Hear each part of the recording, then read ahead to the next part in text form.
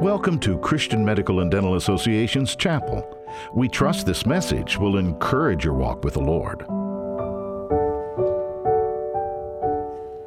Well, it is a privilege to be able to speak to you guys. I've gotten to do this once before. It's quite an honor.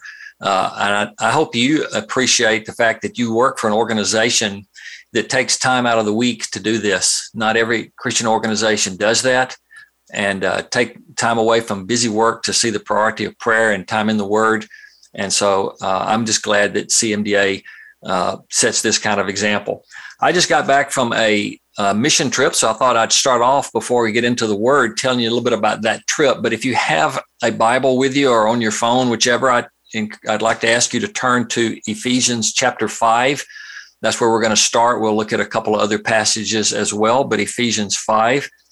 And while you do that, I will tell you a little bit about our mission trip. This past week, we took a group of 22 dental students, 3 dentists, 2 optometry students, a couple of nurses, and then our staff. And we went to the Dominican Republic for a week. We had 7 mission trips in a row canceled because of COVID. And so it was nice to actually get to go back again and actually do it. And everything went well. We had to be tested for COVID before we came back, and nobody on the team had it. So that was a blessing. A lot of people got helped in their with their oral care and getting eyeglasses as well. And students learned how to do things that they'd never done before in terms of dental care. So that was good. We look at our mission trips as a discipleship project. So not only are they learning some of their healthcare skills, we're also using that as a time to help them learn to study the Bible and how to share their faith. And so since I'm not a healthcare person, I'm more of a pastor, I go along just to teach students how to do evangelism. And we had a lot of fun doing that and getting them opportunities to share the gospel with people and meet some of their spiritual needs. A lot of people we encountered were Christians, so we found out what some of their issues in life were and prayed for them. And all that we felt was part of teaching our students how to minister to people, both physically and spiritually. On Thursday afternoon, we had a man come in and sit down at our little evangelism circle. And as we got to know him, we discovered that he was not your typical Dominican. He was actually a Cuban, and told us his story that he had come with 4 other men on a little boat from Cuba to the Dominican Republic. If you look on a map, that doesn't look very far. It took them 9 days out on the open sea to get to the Dominican. He said they were terribly sunburned and hungry and thirsty when they got there. And that was 7 years ago. He's not been back. He hasn't seen his family in 7 years, though he had a cell phone, smartphone, and was showing us pictures of his daughter who had just gotten married. But he was really ready to receive Christ. The student who shared the gospel with him, the guy said he wanted to receive Christ right now. He was very adamant about that. And it was just an encouraging time to see a person who is kind of lonely being in a strange country and not being able to have his family with him, but really wanted to know the Lord. So it was a good trip. We had a remarkably cooperative group of students, no complaining. So it was really a fun trip to be on. And we have another one coming up now the first week of May with physical and occupational therapy. And then we have a medical trip coming up in June. So we're glad to get back into doing those things. It's one of the highlights of our ministry every year to get to take students on mission trips. Well, today, if you have your Bibles now on Ephesians 5, look at verse 17. Verse 17 says, "Therefore, do not be foolish, but understand what the will of the Lord is." You know, that's a subject, knowing God's will, that confuses a lot of people, and we're always trying to find God's will. It seems like as believers, there are a few places in Scripture where it tells us specific things that are God's will, and this is one of those places. 1 Thessalonians 4 is another one where it talks about our sanctification. And here in the next verses, he tells us some part of what God's will for us is. Verse 18, "And do not get drunk with wine, for that is debauchery, but be filled with the Spirit." So there we have one aspect of what it means to do God's will, is not being a drunkard on the one hand, but on the other hand, allowing God's Spirit to fill us and control us. And so he tells us a little bit here, I think, by making this comparison. He could have just told us to be filled with the Spirit, but by mentioning not being drunk with wine, I think he's giving us a little insight into what it means to be filled with the Spirit. There's a comparison. As you all probably know, working with healthcare people, wine or any kind of alcoholic drink is a depressant. People may think that stimulates them, but it actually it's classified as a depressant.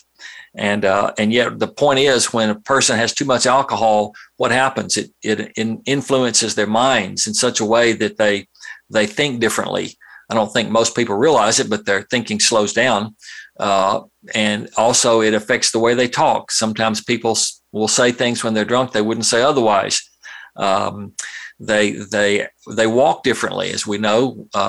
When police officers stop a person they suspect of being drunk driving, they make them try to walk a line. So everything about the way they walk, the way they act, the way they speak, the way they think is influenced by that alcohol. And in a similar way, when God's Spirit, who is not a depressant, is a stimulant, is in control of our lives, we begin to think differently. Our priorities are different. We have a walk that is different, not a physical walk, but a spiritual walk, which is different than the way we were before we were Christians. Our speech should be different as well. And so we are different when God's Spirit is in control of our lives. And what are some of the things that are obvious evidences that a person is filled with the Spirit? Well, if we keep reading, we'll see what some of those are. Verse 19 says, addressing one another in psalms and hymns and spiritual songs. So the thing I want you to notice there is the addressing one another.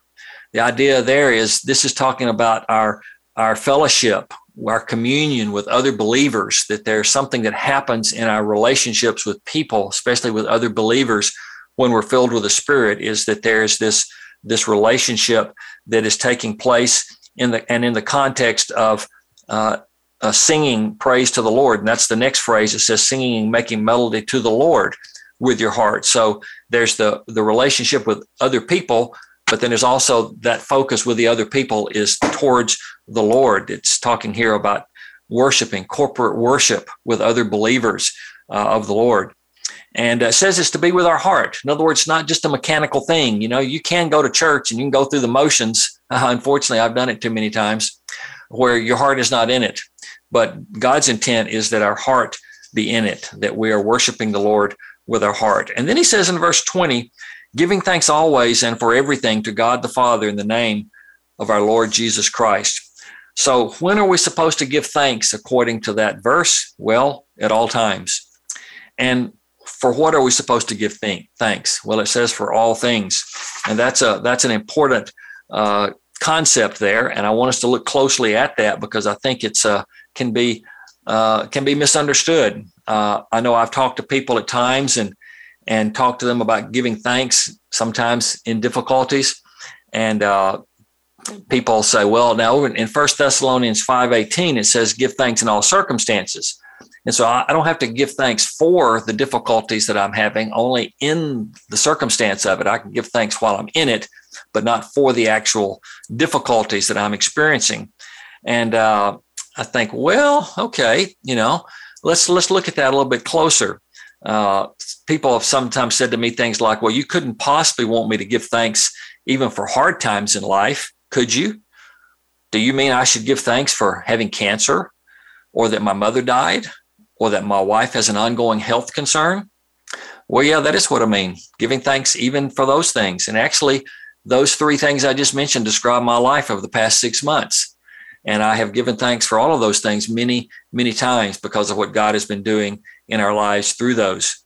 Here in verse 20, it does, I think, expand a little bit on what 1 Thessalonians says, because it does tell us to give thanks always and for everything. And that can be a difficult teaching and can be misunderstood. It certainly goes against our natural tendencies. And I want to read you an excerpt from John Stott's commentary on Ephesians, where he talks about this. And the reason I want to read it is because he says it much clearer than I could if I tried to paraphrase it. So let me read this to you. Although the text reads that we are to give thanks always and for everything, we must not press these words literally, for we cannot thank God for absolutely everything, including blatant evil. The strange notion in some Christian circles is that the major secret of Christian freedom and victory is unconditional praise, that a husband should praise God for his wife's adultery and a wife for her husband's drunkenness, and that even the most appalling calamities of life should become subjects for thanksgiving and praise. Such a suggestion is at best a dangerous half-truth, and at worst, ludicrous, even blasphemous. Of course, God's children learn not to argue with him in their suffering, but to trust him and indeed to thank him for his loving providence by which he can turn even evil to good purposes.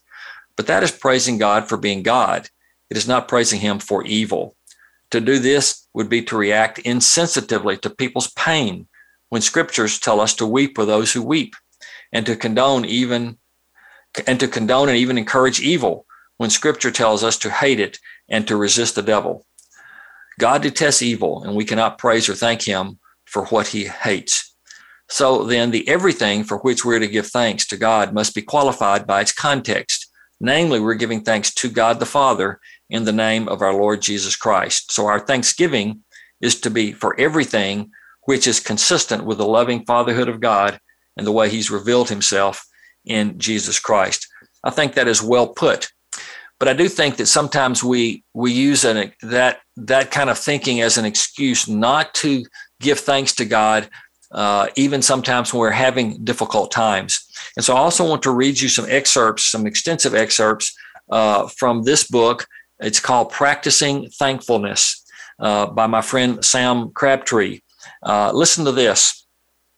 Because God is always and everywhere at work doing good, there's never a time when God-honoring hearts are licensed to lapse from the soul-enriching practice of thankfulness.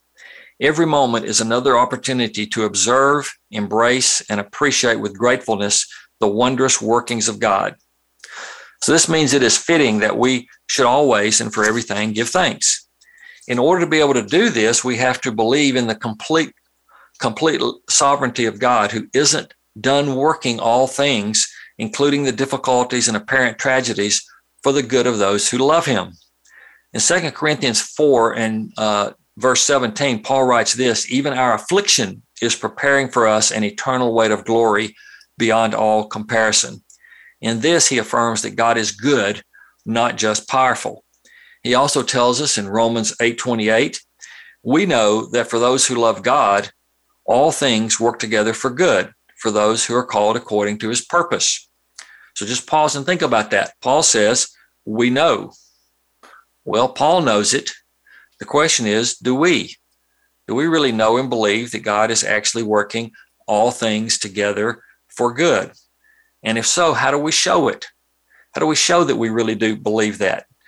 Do we act like we know he's working all things together for good without exception, for the good of those who love him? Is that what is reflected in our lives?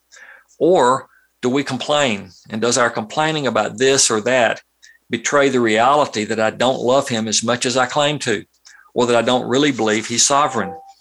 That is certainly a possibility. Sam wrote this: gratitude is the divinely given spiritual ability to see grace and the corresponding desire to affirm it and its giver as good. So I want us to look briefly here at a few of the positive benefits of being thankful.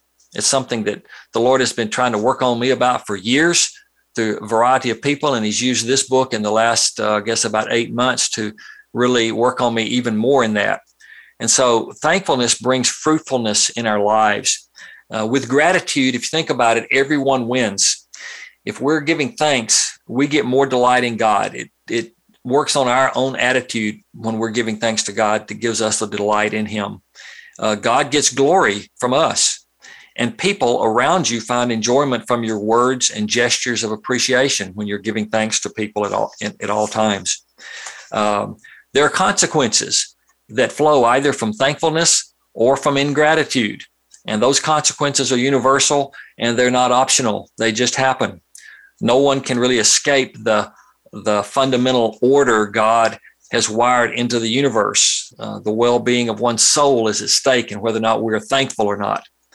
So abandoning self-righteous efforts to justify ourselves before God, and instead giving thanks for the righteous standing that is ours in Christ, fosters the development of good habits and patterns. For example, thankfulness liberates us from envy. Boy, our world is just eaten up with envy, where one person envies another for what they have or do or are. And if we're thankful for what we are, for what God has given us, it eliminates that. It's just virtually impossible to be envious and thankful at the same time. It just doesn't work that way. So genuine thankfulness overflows from a heart that is tuned into reality. The reality is God has made it.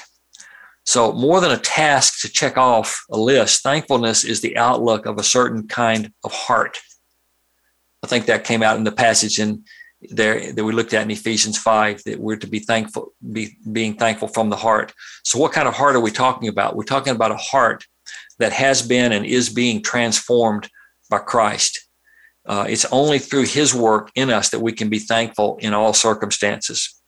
And that's what he was talking about there in Ephesians 5:18 to 20. And thankful hearts don't just use small measuring cups to give out thanks. Rather, hearts that are full of Christ abound in thanksgiving. Listen to Colossians 3, verses 6 and 7. Therefore, as you received Christ Jesus the Lord, so walk in him, rooted and built up in him and established in the faith, just as you were taught, abounding in thanksgiving. So the degree to which I'm not thankful is the degree to which I should ask myself if I'm really as rooted and built up in Christ as I think I am. If I have a continual complaining spirit, that should be a check for me to evaluate myself. So this giving of thanks, it's a biblical command, but it's a command we're not able to obey apart from Christ. Romans 8, verse 7 says, the mind that is set on the flesh is hostile to God, for it does not submit to God's law. Indeed, it cannot. So Jesus died to create in us what otherwise would not be true. He died, for one thing, not just to forgive our sins, but he enables us to have a thankful heart. So gratitude toward God is an indication that a person is spiritually alive, awake, and alert. Habitual thankfulness toward God surely indicates a heart that loves and trusts God. So there are benefits. But let's look briefly also at some of the negative results of not being thankful. There's some dangers with ingratitude. One reason we find it unnatural and difficult to feel gratitude when suffering is that we've tricked ourselves into a set of expectations that don't match God's. We think our expectations are perfectly understandable. That's why we have them. We also think our expectations are correct. We never come right out and say that we're right. But at any given moment, we think we are. Because if we discover we're wrong, we change our minds. And then once more, we think we're right. We do this all the time. We always are thinking that we're right in what we do. So our expectations are warranted, or so we think. So when something doesn't go according to what we think God should have done, we get bent out of shape, perhaps angry, or sullen, or vengeful, or bitter, or even suicidal. In a way, you could say we actually don't get bent out of shape, but what happens is it reveals the shape our heart is in, namely that it's not focused on God. We're dismissing God. We're wanting to go our own way. So the task before us is to yield our expectations to God and to his actual agenda, which flows out of his infinite wisdom. We can do this because, as a wise man once said to me, and I've never forgotten, and this was over 40 years ago, he said, you will never be the victim of God's first mistake. God doesn't make any mistakes. So whatever he has for your life, that's his plan. It's a perfect plan. What we actually find is the perfect will of an infinitely wise God being relentlessly worked out for the good of those who love him. And that is good news.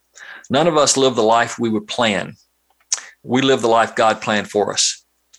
Sam Crabtree writes in his book, above our kitchen sink, my wife has a small placard which says, we plan, God laughs. We experience this a lot with our medical and dental students. They are very goal-oriented, type A, and they try to plan out everything in their life so they can be in control. And we try to tell them, you are not in control. God is in control. We so easily miss the opportunity to revel in what God is doing because we're looking for something else. It's like we identify with King David, as he said in Psalm 55, verse 2, I am restless in my complaint and I moan. I hate to say that's been too often true of me. So the grumbling heart says that God isn't treating me right. The grumbling heart claims greater wisdom and goodness than the infinitely wise God. Thanklessness combines with complaint, and the two conspire to interfere with our contentment and peace and rest. So if you have your Bibles, turn with me for our last passage I want to look at briefly is Romans chapter 1. Look in Romans chapter 1, because the Apostle Paul writes about the danger of thanklessness. Romans 1, starting in verse 21. Although they knew God, they did not honor him as God or give thanks to him. Notice he says they didn't give thanks to God. They didn't honor him. They didn't acknowledge him, some translations say, and they didn't give thanks. And what was the result of this lack of acknowledging God and not giving thanks to God? Well, continue reading. They became futile in their thinking, and their foolish hearts were darkened. Claiming to be wise, they became fools. That describes our nation today, doesn't it? Calling good bad and bad good. Notice what he says, this dark foolishness, how it's exhibited. Verse 23, and they exchanged the glory of the immortal God for images, resembling mortal man and birds and animals and creeping things. Therefore God gave them up in the lust of their hearts to impurity, to the dishonoring of their bodies among themselves, because they exchanged the truth about God for a lie and worshiped and served the creature rather than the Creator, who is blessed forever. Amen. For this reason, God gave them up to dishonorable passions, for their women exchanged natural relations for those that are contrary to nature. And the men likewise gave up natural relations with women and were consumed with passion for one another, men committing shameless acts with men and receiving in themselves the due penalty for their error. So where did all this debased way of living and thinking come from? It came from thanklessness and not acknowledging God as creator. And then he says, since they did not see fit to acknowledge God, God gave them up to a debased mind to do what ought not to be done. And then note what flows from this lack of thankfulness. They were filled with all manner of unrighteousness, evil, covetousness, malice. They're full of envy, murder, strife, deceit, maliciousness.